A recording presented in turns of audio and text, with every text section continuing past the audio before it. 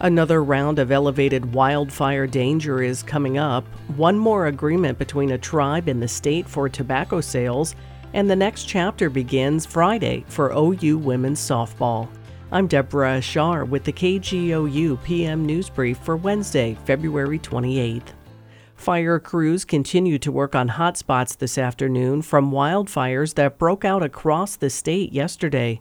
The State Emergency Operations Center received 29 fire reports from local officials in 17 counties. The two biggest fires were in Ellis and Beaver counties in the northwest area of the state. Oklahoma Public Media Exchange's Anna Pope reports warm, dry, and windy weather created the conditions for these fires. Although the state had record-breaking high temperatures recently, it typically has increased fire risk during the transition from winter to spring.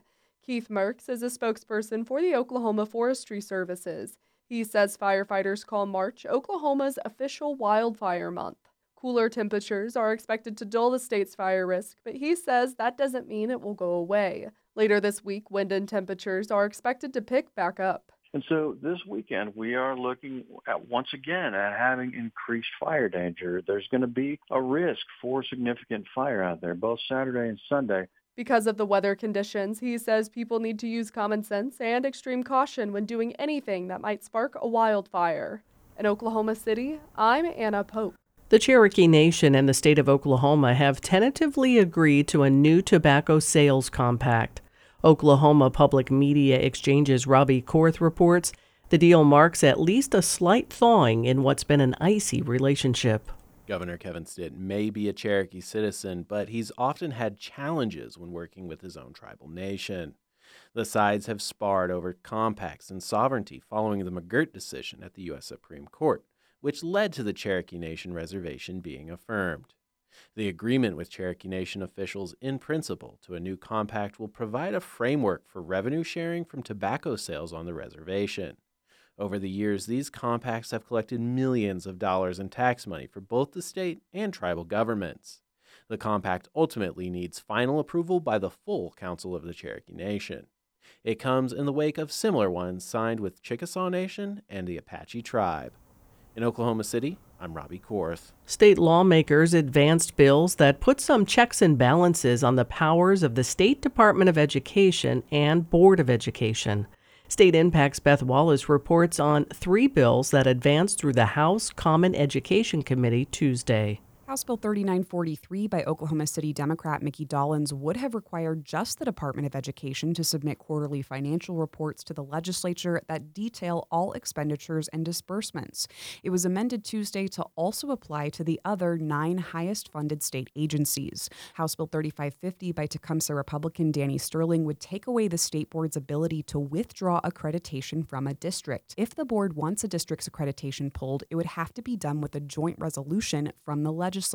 Lastly, House Bill 3510 by Ada Republican Ronnie Johns would remove chronic absenteeism as a factor for school district state report card scores. State Superintendent Ryan Walters has been critical of Tulsa Public Schools for its chronic absenteeism rates and demanded the district address it. Advocates against using absenteeism in report card ratings say it's not fair to penalize districts for something largely out of their control.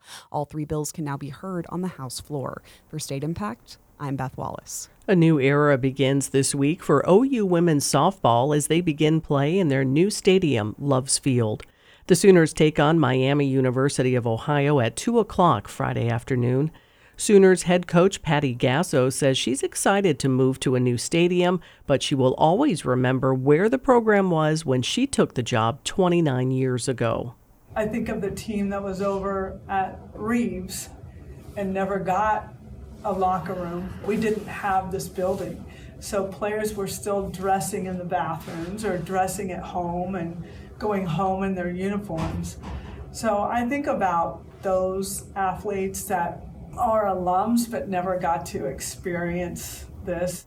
In 1995, Gasso's first season as the Sooners head coach, the team finished with a 43-23 record. When the Sooners step on Loves Field this Friday, they'll do so with a 67-game winning streak, the longest record in collegiate softball. You can find more Oklahoma news on our website, kgou.org. and on the KGOU AM NewsBrief podcast. I'm Deborah Shar. Black perspectives haven't always been centered in the telling of America's story. Now, we're taking center stage. Introducing NPR's Black Stories, Black Truths, a collection of Black-led stories from NPR's podcasts. Search NPR Black Stories, Black Truths wherever you get your podcasts.